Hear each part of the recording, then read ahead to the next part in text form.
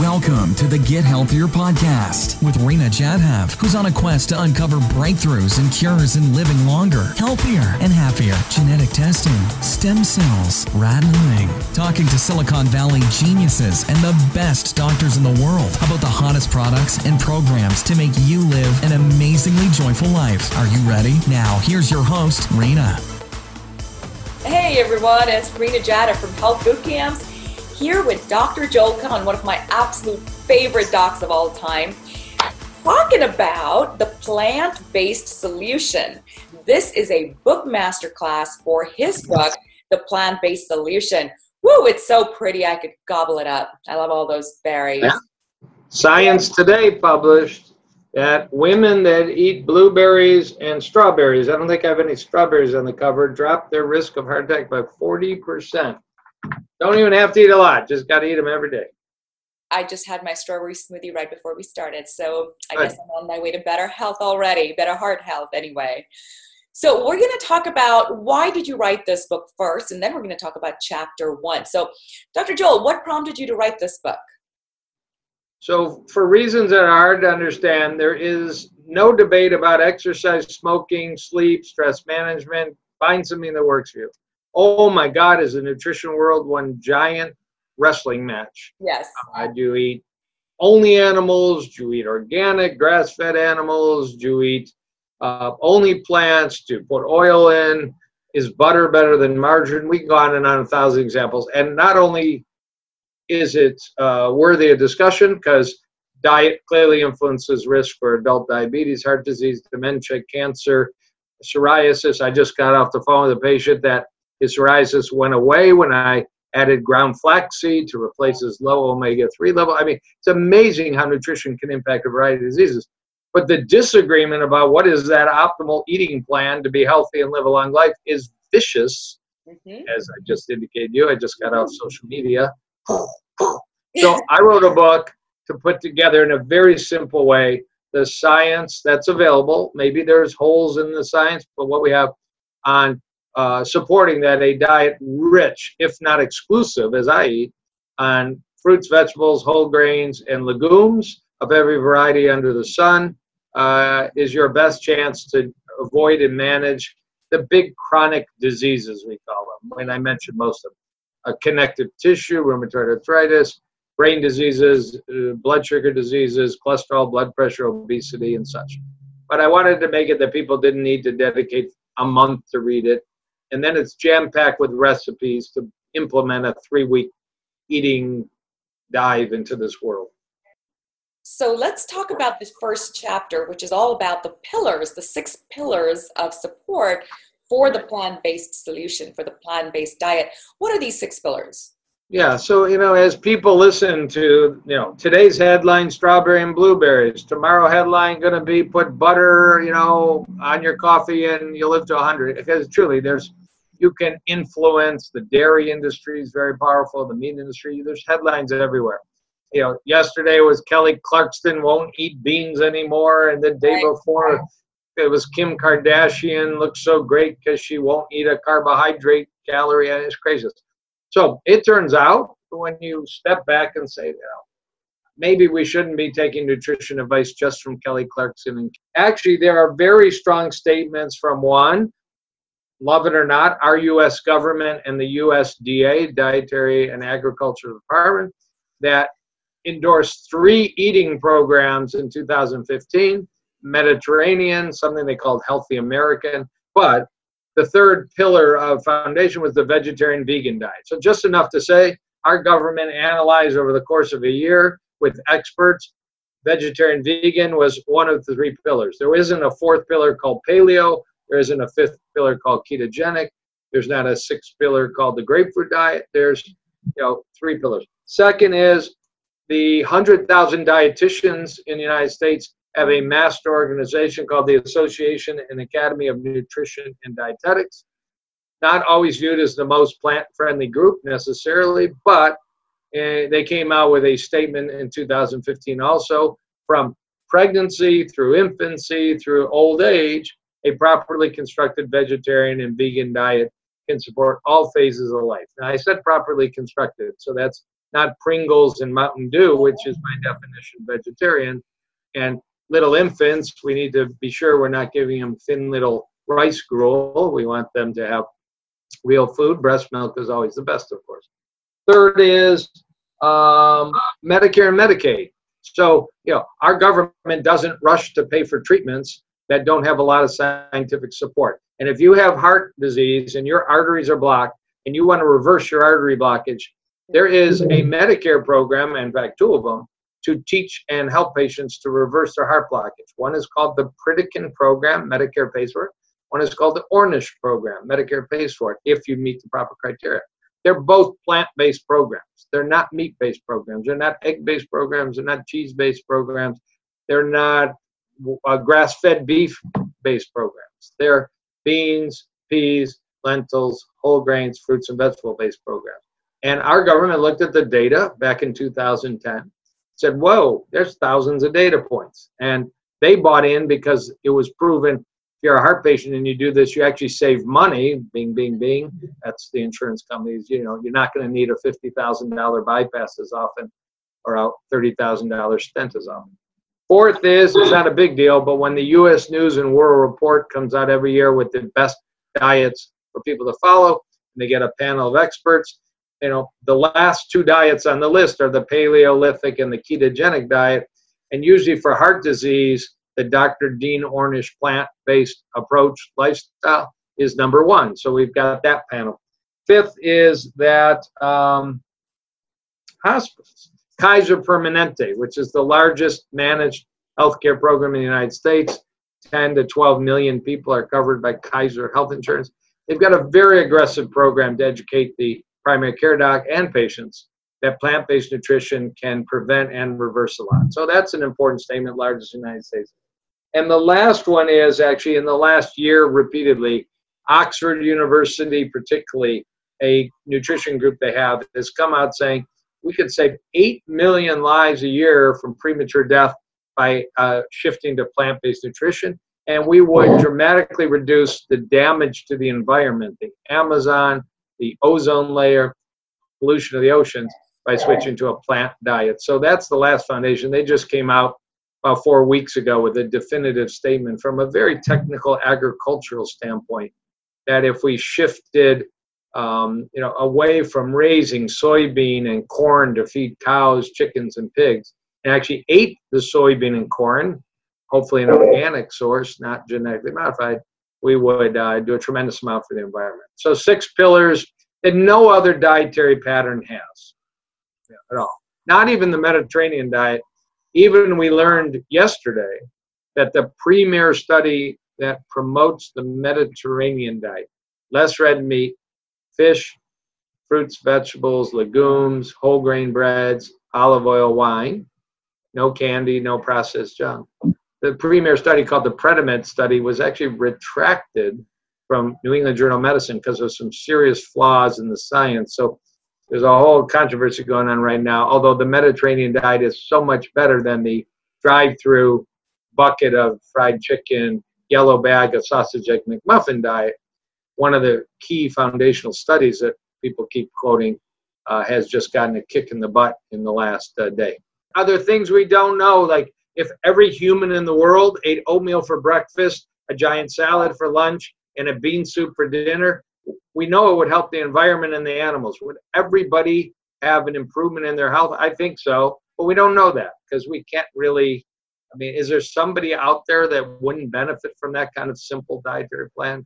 Hard to know. There are people that say so on the web, but I'm not sure what they were actually eating. Wow, that's a lot of support, Dr. Kahn, for supporting a plant-based diet. Now, in Chapter 2, you talk about the heart of the matter. What is the heart of the matter? Yeah, the heart of the matter is when you look at, I believe that the body's a system that hearts and lungs and kidneys and brains and endocrine glandular systems all work together in this incredible symphony called health. But I'm a cardiologist. My shingle says heart doctor, and there's other specialists. So when you talk about, we have our list of heart diseases, clogged arteries, heart attacks, bypass stent, cholesterol, weak hearts, congestive heart failure. What's the data that a plant plant-based solution exists, meaning change your diet to exclusively or nearly exclusively eating fruits, vegetables, whole grains, legumes, predominantly. And actually, it's the largest body of data from a medical standpoint on the advantages of plant-based diet. It's the strongest body of data.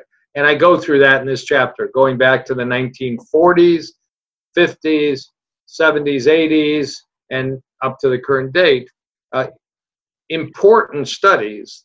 That is the reason that we have those 6 pillars of support, is the strong studies that led Medicare and the USDA and Oxford and others to point out, the Dietitians Association, point out the advantages, sometimes to prevent a disease like a heart attack, sometimes to reverse blockage. I mean, it's an amazing concept to pause and think that, and it happens in my office every single day, that somebody has had heart disease for years or decades. And I'm the first discussion that tells them, there's books in my office sitting right here to my left that say you can reverse heart disease. And those doctors have never gone to jail for fraud. In fact, they're actually celebrated as international nutritional heroes. And if we work real hard and find nice recipes that you can enjoy, like there are in my book, we might actually turn the clock back and make you younger, and make you younger at heart by design, as I say in my office. So the support that's possible if you do hard work and are compliant, find a new breakfast, a new lunch, a new dinner, a new snack, find out how to navigate restaurants and travel and weddings and Thanksgiving. But the data is so strong that I wrote an article, a chapter called The Heart of the Matter. And I think it's the longest science chapter in the book. So it's just packed in a simple way with such powerful points. And most of us don't know. I was at Cedars-Sinai, a major hospital in Los Angeles, about 9 months ago, giving grand rounds on nutrition. And I'm in the Dr. Lester Morrison Auditorium. And I asked 200 cardiologists, does anybody know who Lester Morrison was? And nobody did. In the 1940s, Dr. Morrison did one of the most famous experiments that if you stop eating animal strong diets and figure out in the 40s, tough, to how to substitute lots of fruits, vegetables, whole grains, and legumes. How many times can I say it? He cut the death rate of his heart patients in half. And he published the data, but nobody remembers Dr. Morrison or his contribution. So I go through all that, partly out of giving accolade to those who are pioneers, partly out of it's still relevant data. So you've built a great foundation for why we clearly all need to be on a plant-based meal plan. Chapter 3, what is the sweet news about diabetes? Yeah, so, there's 2 kinds of diabetes that we classify in medicine, type 1 and type 2. Type 1, there's damage to your pancreas. You make very little or no insulin. It's felt to be what we call an autoimmune body attacking itself disease. There actually is some data that it's triggered in children drinking cow's milk, and that since there's protein in cow's milk that aren't human proteins, there theoretically could be an antibody created, recognizing it as a foreign substance, and that antibody might, what we call cross-react with the pancreas and destroy the pancreas little cells that make insulin, islet cells. That's scary enough to say, I'm not going to drink cow's milk and not give it to children. But there is that other 95% of diabetes we call diabetes type 2, which is our cells don't handle insulin well, and insulin opens the door to let blood sugar in. So if insulin's not doing its job, blood sugar can't go in, it stays in the bloodstream. You literally sugarcoat your heart arteries, sugarcoat your nerves, sugarcoat your kidney cells, and they stop working well, and you develop kidney failure, eye disease, heart attacks, impotence, and all kinds of things. But the data is overwhelming that a plant-based diet, data from the Adventist Health Center and other places, you can help avoid your risk of this epidemic, literal epidemic of type 2 diabetes by eating whole food plant-based, not Mountain Dew and Pringles, but bean soup and bean casseroles and green salads and oatmeal and whole grain bread with nice almond butter on it and such. And if you have the disease, type 2 diabetes, the only word you'll ever hear is manage your diabetes. Wrong. Maybe 50 to 80% of patients can actually say, I'm no longer diabetic. I threw my pills away very carefully with my medical team helping me, because I learned by watching a movie called Forks Over Knives or reading my chapter, The Sweet News on Diabetes and such. I found out that I'm maybe even without a dietitian, I could learn how to make subtle but persistent changes in my diet and now a lot of it's going to be healthy weight loss that comes with a plant diet compared to a standard American diet or a meat, cheese, egg, chicken heavy diet. Well, talking about weight loss, chapter 4, you've got something called Slim and Trim. So tell us what the core essence is of that chapter. Yeah, everybody's, not everybody's, but because there's nothing wrong with being round, and I'm not being body stereotyping or slamming here.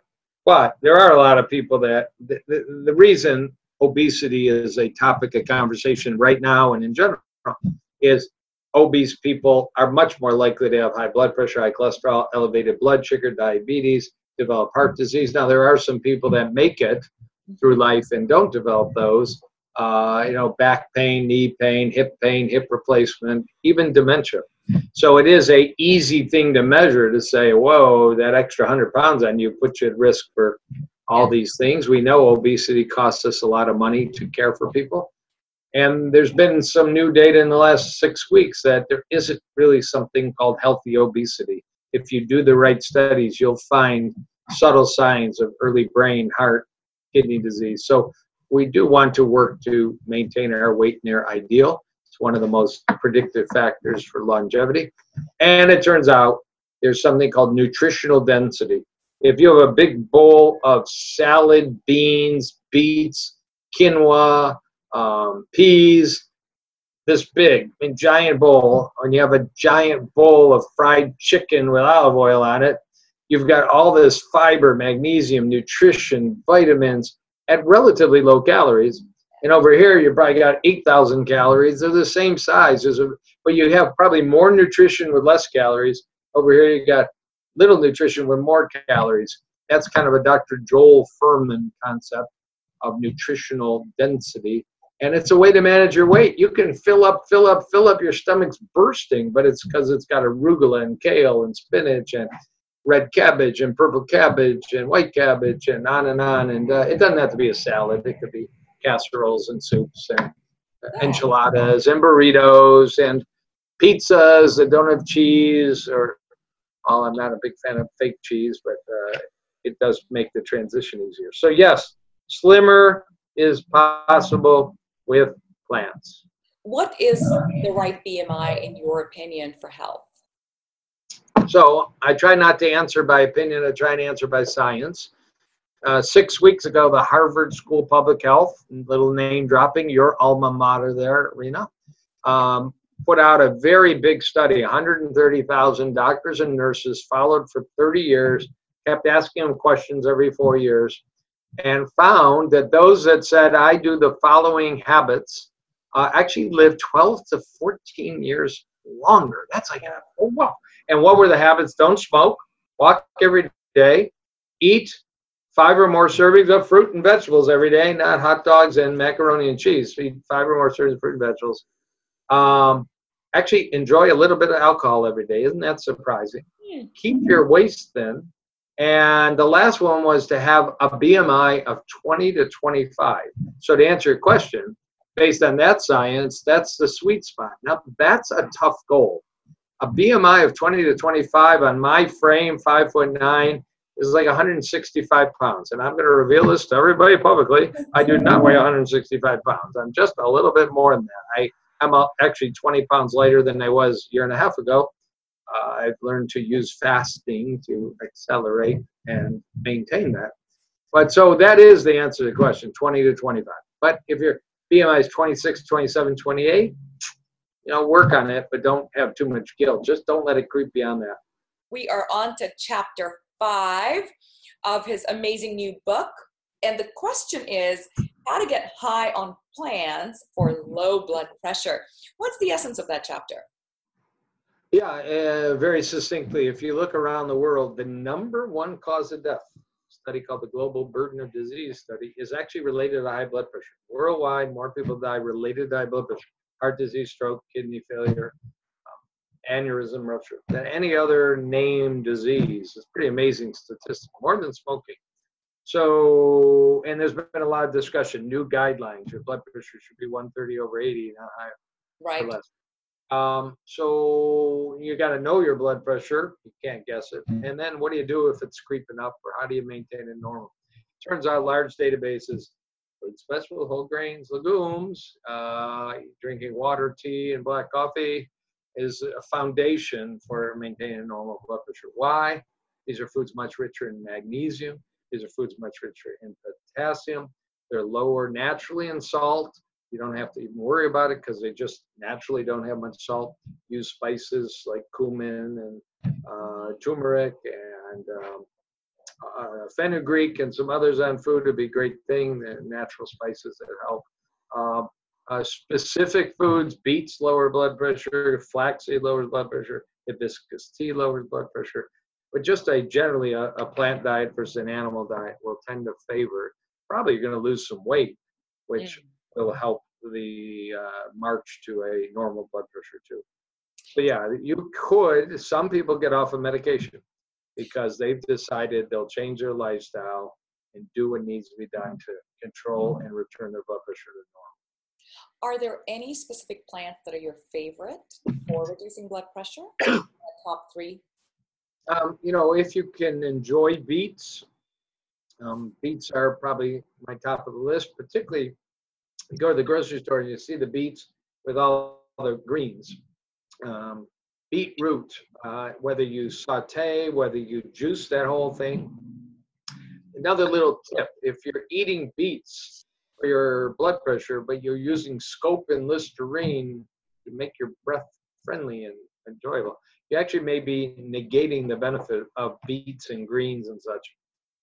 You need some little bacteria on your tongue to utilize to its fullest some of these green leafy foods, beet foods, and you actually kill those little poor bacteria. It's cruel with Listerine scope. So stop doing that. Get some kind of natural, non-alcohol, non-antibacterial mouthwash if you want, or just brush your teeth a lot with a good upgraded toothpaste, like, I don't know, like thinking of Tom's. That's just one that comes to my name. It got acquired and they messed up with the ingredients, and I no longer. They did, and they changed the packaging isn't stainless steel anymore. It's added a bunch of stuff in it too.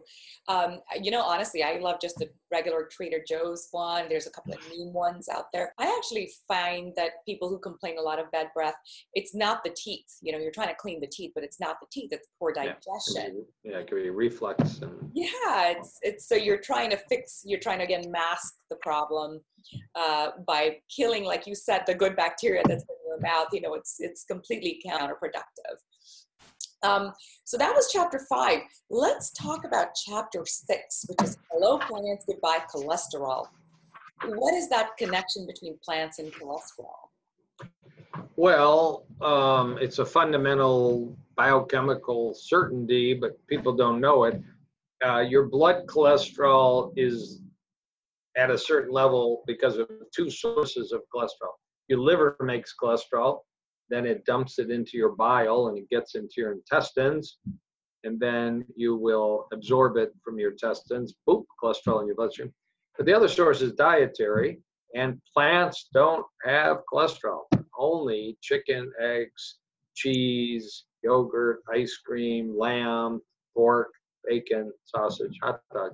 Now, there is no cholesterol in a bean. There's no cholesterol because it's an animal-made. Animals have liver. So if you find me a bean that has a liver, that bean will probably make cholesterol, but it doesn't exist. There's no banana that has a liver. So you cannot. So you can obviously reduce the amount of cholesterol coming in your body by eating plants exclusively or mainly plant foods. And that will impact your cholesterol. That's a good thing to do. In general, studies are clear as day. If you had to pick a cholesterol to lead your life at 150 or 280, you're much more likely to have heart attack, stroke, aneurysm at 280 than if your cholesterol is 150. And I have many patients that got serious, changed their diet, learned how to make a bean soup, And cholesterol without medication fell 100 points. So that's Wow. pretty impressive. I had one of them today. So anyways, it's a good route. Some people are doing strictly a plant diet and they still got a high cholesterol because genetics are a factor. And you might have to use a variety of medicines or natural add-ons to the plants. What foods specifically lower cholesterol? Actually, soy products like organic tofu, edamame, tempeh. Almonds are a good one. Oats are a good one. There's some studies out there. I review them in the book. That sounds great. All right. Well, on to chapter 7, which is all about the cancer and plant connection. So grow plants, not cancer cells. Yeah. So, there's no, you don't want to oversell. There are people that have eaten plant diets and developed cancer. It's a very complex process of diet, of stress, of sleep, of toxins, of genetics. However, on average, studies in Loma Linda say many of the cancers are less common in people that have plant diets. Certainly breast cancer, prostate cancer are two of the big ones. And there's some data the other way, of course, strong data from the World Health Organization that processed meats like bacon, sausage, hot dog, pepperoni are related to cancer of the colon so strongly that the World Health Organization 2.5 years ago said, bacon isn't a risk. Bacon causes cancer. Hot dogs cause cancer. It's sad, but that's ignored by the medical community. It's ignored by our hospital system. It should be illegal to serve bacon in a hospital. It should be illegal to give kids hot dogs in a children's hospital because the data was reviewed so carefully and it's so definitive. So, I don't want you to really eat soy hot dogs, but I'd rather eat a soy hot dog than a processed red meat hot dog. I'd rather you substitute everywhere you can, lower your risk. And if you're getting therapy for cancer, you do want to keep your calorie count up and eat abundantly, but eat a plant-based diet full of vitamins and nutrients and fiber and such. There's a unique plant program called Chemolieve, which is a dietary program during chemotherapy that has some very promising data, but nobody's curing cancer with ground up beef and hot dogs. So get out that stuff. Which plants are your favorite for someone who does have cancer and is looking to make a couple of minor, changes? Because sometimes people get very freaked out with big changes. What would be the top 1, 2, or 3 plants that you say start today? If you have cancer, these plants have got to be a part of your diet. Yeah, first would probably be the family called the Brassica family. Some people call them cruciferous vegetables, but we're giving a shout out here to broccoli, to cauliflower, to Brussels sprouts, to bok choy, to greens, bitter greens like mustard greens, collard greens, wasabi, real wasabi, horseradish. Many, I think there's about 30 to 40 vegetables in the Brassica family, but just broccoli. If you eat raw broccoli, steamed broccoli, don't cook the heck out of it. There's just an amazing series of chemicals that have a strong influence on cancer cells and suppress cancer cells. The second might be mushrooms. Mushrooms are very rich in vitamin D, which helps your immune system, and there's another component of mushrooms called beta-glucans, but you can just get the plain old cheap white button cap mushrooms. And if you've had breast cancer and you have a habit of eating those plain old white button cap mushrooms, your risk of recurrent breast cancer goes down, like it does with soy, tofu, organic, like it does with broccoli. And lastly, give a shout out to turmeric. The little root looks like a worm, little root, or you shave it, you can juice it, you can put it in tea. You can buy, of course, the dried spice. It's not a food now, it's a spice, but turmeric is amazing. I love all of those. And there's such wonderful ways to cook these. I think one of the challenges we face is, when you're starting to transition to a plant-based diet from having been a meat-dominant eater is recipes. And Dr. Joel, your book has some amazing recipes. So for those of you listening to this book masterclass, make sure you pick up the book and check out the recipes to help the transition. Yeah, there you go. It was a 21-day eating plan with recipes. I see it right there. Not like I don't go home every night and read my own book. I will give one quick recipe for meat eaters. Take those mushrooms, grind them up in a blender, so kind of the small fine grain ground up, and cook it in just coconut aminos and basil. And it almost tastes like basil chicken.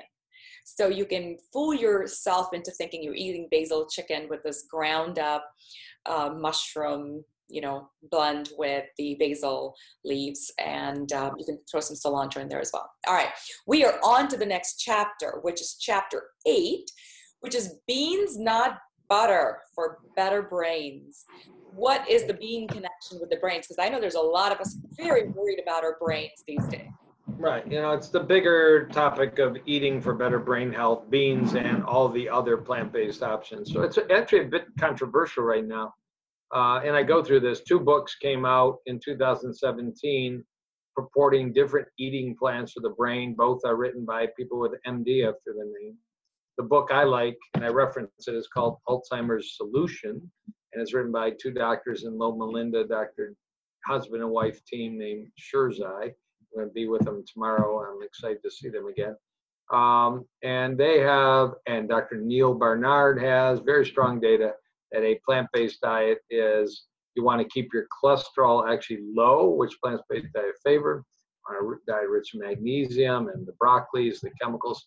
And then, in fact, one of the biggest causes of dementia is arteries getting clogged up. It's called vascular or blood vessel dementia. Well, go ahead and enjoy your bacon, your hot dogs, your greasy burgers, your meat-based, cheese-based, chicken-based diet, and that's much more likely than with a plant-based diet. So, there's also, although it's the only plant that may not be great for the brain, but certainly it's a lot of controversy, is the coconut oil. So, again, coconut oil is not a plant. Coconut's a plant. We're processing it to pull just all the fat out, leaving all the fiber, all the carbohydrate, all the protein, or whatever else they do in the process. So there is a bit of controversy about that. The comment is made often the brain is 60% fat, so eat butter, eat lard, eat animal flesh that has animal fat in it. It's simply not true. Okinawa, Japan, until recently, the KFC is there, had probably the longest longevity in the world with great brain function, and they had very, very lower fat diets because they ate a lot of plants, and a lot of potatoes, and a lot of other spices and all, and very little in the animal world. And they had great brains, and there's other examples of that. So plants for brains. Keep your arteries open throughout your brain. You'll have better brain function. There's some good data that depression, anxiety may go down. Your gastrointestinal system is more stable with a plant diet, naturally low in hormones, antibiotics, additives. And as your GI tract is healthier, often your brain and mood are lifted. What's your favorite plant for bad brain? Yeah, I got to go back to turmeric again, because some very clear data that Alzheimer's rates, it's an association, but find a pocket where people naturally eat a lot of turmeric, which is usually portions of India, and there's usually very low dementia rates in those areas. So that would be number one. Blueberries, some people call blueberries brain berries. They're very rich antioxidants that have been associated with better brain function. Walnuts, great stuff. Yeah, I've heard about walnuts for sure. It looks like a brain, so it's good for your brain. All right, on to the next chapter, chapter 9, grow plants, not autoimmune diseases. And of course, we have a whole epidemic of autoimmune diseases. The numbers are ridiculous. Something like 50 million people have been diagnosed, and we're spending upwards of billions of dollars. So how can someone switching to a plant-based diet help their autoimmune? What do you talk about in this chapter? Yeah, trying to find the science there. And what we do know is there's this fancy word called inflammation. The word has has inside it the word flame on fire, your joints on fire, your kidneys on fire, your brain on fire, your blood vessel. It's not a good process. You can measure it with blood work, or you can see it in a physical exam in the joints. And we do know that animal-based foods, even if you're maybe buying grass-fed and free range, and animal-based foods have some chemicals in them that can't be pulled out that do favor inflammation, whereas a plant-based diet is usually called an anti-inflammatory diet. But you want to make sure you get lots of plant-based omega-3, lots of flaxseed, lots of chia seeds, lots of hemp, walnuts and nuts, and all are anti-inflammatory. So there are some dramatic published examples of diseases as serious as lupus being reversed on a plant-based diet. A psychiatrist in Houston, Texas is probably the leading advocate on this, Dr. Goldner. I talk about it in the book. You got the example of Serena Williams, a Wimbledon champion, and her autoimmune dry eye syndrome called Sjogren's going away. Of course, that's a story in the news. It's not published science, but it seems pretty true. Dr. John McDougall in Santa Rosa, California, has published some science. We need more. We need more data. We need more science. But the anecdote, the case reports, the Facebook users group reports of cleaning up the diet and replacing it with giant green smoothies, rich in flaxseed, giant salads, beans, and such, have been very encouraging. So I would encourage anybody dealing with an autoimmune disease to look at diet as a pathway to restore health, and read the chapter in the book and give it a try, because you sure aren't going to have a side effect by adopting a healthy plant-based diet. Absolutely. All right, on to chapter 10, which is the plant-powered GI tract and kidney systems. It's interesting, our poor kidneys don't get a lot of love or attention, and you've talked about the kidneys in this book. So share a little bit more about how does plant-powered diet help with the GI tract, but more importantly with the kidneys. Yeah. Well, there's directly and indirectly. Indirectly, if a plant-based diet I write about lowers your risk of diabetes or reverses your diabetes, diabetes is, if not number one, number two cause of end-stage kidney disease. Blood pressure. If you're able to lose weight, lower your blood pressure with a plant-based diet, blood pressure is the number one or number two cause of end-stage kidney disease. That will benefit you. And then directly, we know that it is taxing for the kidney to manage protein. There may be a different way that plant protein is handled by the kidney versus animal protein. And there, again, isn't all the science we need, but there's some isolated case reports and such that various kidney diseases, not all, but various kidney diseases do respond to a plant diet. And again, maybe it's predominantly through blood sugar inflammation and blood pressure pathways, but you certainly aren't hurting your kidneys when you shift your bean stew to beef stew to bean stew, and when you shift your your burger from beef burger to a quinoa kale burger, you're not hurting your kidneys. You're almost certainly favoring better health and better tolerance. All right, on to the next chapter, which is a really fun chapter, chapter 11, which is 50 Shades of Green with plants and sex. All right, I didn't think that there was a connection. I would have assumed the opposite. The more meat you eat, sort of, the hotter. Think about a hot dog. If I had a hot dog in my hand, it would just be drooping down. Think about a carrot. That carrot's straight up, and that makes the case. Wow. But there's, again, I'll say it every time, there's a lot of science and a lot of reason to believe a plant-based diet favors long-term sexual health performance. It's a real problem. I mean, the science says, by the time men are 50 to 60, 50% of men have erectile dysfunction. We learned even just this week, again from the Harvard School of Public Health, if a man's having a problem with erectile function, it's a very strong risk that they also have clogged heart arteries. So if the only symptom is you need Viagra, you still need your heart checked, you still need careful analysis. Why? Because sexual responsiveness in men and women is related to blood flow. And if you have healthy, clean arteries from eating a healthy plant diet, you're likely to have better and sustained sexual performance your whole life. And if you have an American diet or even maybe a cleaner but meat-heavy, cheese-heavy, chicken-heavy diet, you are at risk of clogging your arteries. That's part of it. There's specific foods that favor artery health. We talked about some of them. Watermelon, I didn't mention. Beets, greens, pine nuts, and all may contribute to better sexual performance. There's some rumor out there, there's actually some science that body odor as measured scientifically is more favorable in people that eat plants and dead animals. So the whole dating scene might be more enjoyable. So, that makes sense.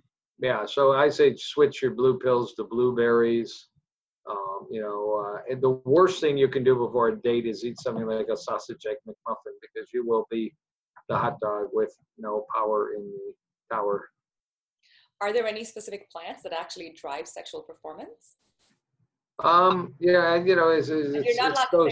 It's those artery-friendly ones, actually. But There's some stuff about some spices, cinnamon, cloves, again, mustards, including turmeric. There's the berries, there's the watermelon, there's the green leafies, particularly arugula, which I think some people call rocket. Yeah, it's yum. If you want a rocket in your date, eat some rocket. Chapter 12, the Garden of Youth. Are you saying that the fountain of youth is found actually in a garden, in a plant? Well, we got some suggestive data. So, one piece of data, there's these famous areas in the world called blue zones that have been scientifically studied, areas where people live to age 100 or over more than expected, 10 times more than expected. One's in Japan, one's in Greece, one's in Italy, one's in Costa Rica, and one's in California. And it's pretty clear that this is the real deal. And none of them are meat-heavy, chicken-heavy, cheese-heavy, egg-heavy communities. Both Okinawa and Loma Linda, California, are heavily vegetarian to vegan. Some like Greece, Italy are typical Mediterranean, very low in traditionally red meats, and high in fruit, garden fresh fruits, vegetables. That's one piece of data. There's some fascinating science I talk about by Dr. Dean Ornish that he did with a Nobel Prize winning scientist, Elizabeth Blackburn at UCSF, suggesting you can actually anti-age your genes by shifting your diet to a completely plant diet. That's been published in premier journals. There are people that live to an old age eating all kinds of food because it's a complex situation of good luck and genetics. And the best thing if you want to live to 100 is have parents that live to 100. But for those of you, me too, just planning a plant-based diet and longevity is a pretty good thing. I was listening to a lecture by one of the world's leading experts on longevity, and what he says, what you want to do is keep your arteries clean, so as more and more innovations come into the world of longevity, you'll show up with clean arteries. Well, how in the heck do you keep your arteries clean? He did not jump to the conclusion on that particular interview to adopt a plant-based diet because there was a little bias there on the diet that he promotes. But I would have raised my hand if I'd been in that turn and say, so then that lead to the conclusion: oatmeal salads, casseroles, bean soups, tacos, enchiladas, jackfruit, tempeh, learn some new skills. Yep. That makes a lot of sense. You have a chapter about plants and religion, which is the last chapter we'll cover in this book series. Okay. So what have you learned? What do you share about plants and plant-based diet and religions? Yeah.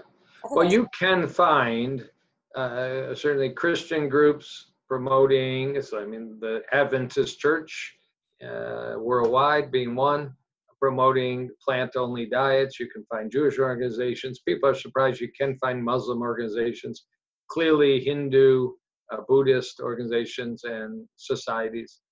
The Jain in India that are very respectful of animals and harm. Some of it's out of the principle of ahimsa and kindness and such. Some of it's out of health as much as possible. You go back, and many people do this, to the book of Genesis. If you read that carefully, the human species was not fed animal products till after the flood and Noah, and it was sort of a concession and a plan B to allow humans to now include animals in their diet. And there are people that point to that. There are people that do the Daniel fast around Easter because of the book of Daniel saying the superior diet was a diet without any animal products. So all those points are out there, whether people put high priority on that or not. But it's interesting, and it's noble. We live in a world where there's a lot of cruelty and all, and a lot of people say peace begins in the kitchen, or peace begins on your plate. And they're not talking about slaughtering animals for food. They're talking about not slaughtering animals and having a peaceful diet and a loving diet. Beautifully said. Thank you so much for writing this great book, The Plant-Based Solution. Let's take a look at it one more time. All right. Well, those of you watching or listening, check out the show notes. We've obviously got the link in there for you. Do not miss the recipes. They are some delicious recipes in there. Say it out louder for the podcast listeners, Dr. Joel. They didn't hear you. Oh, the recipes are simple. I do own a few restaurants now, but these came out of my kitchen, and mainly my dear wife, Karen. And we are not Culinary Institute of America trained people. So we got overnight oats. We got a lentil loaf. That's my mother's recipe.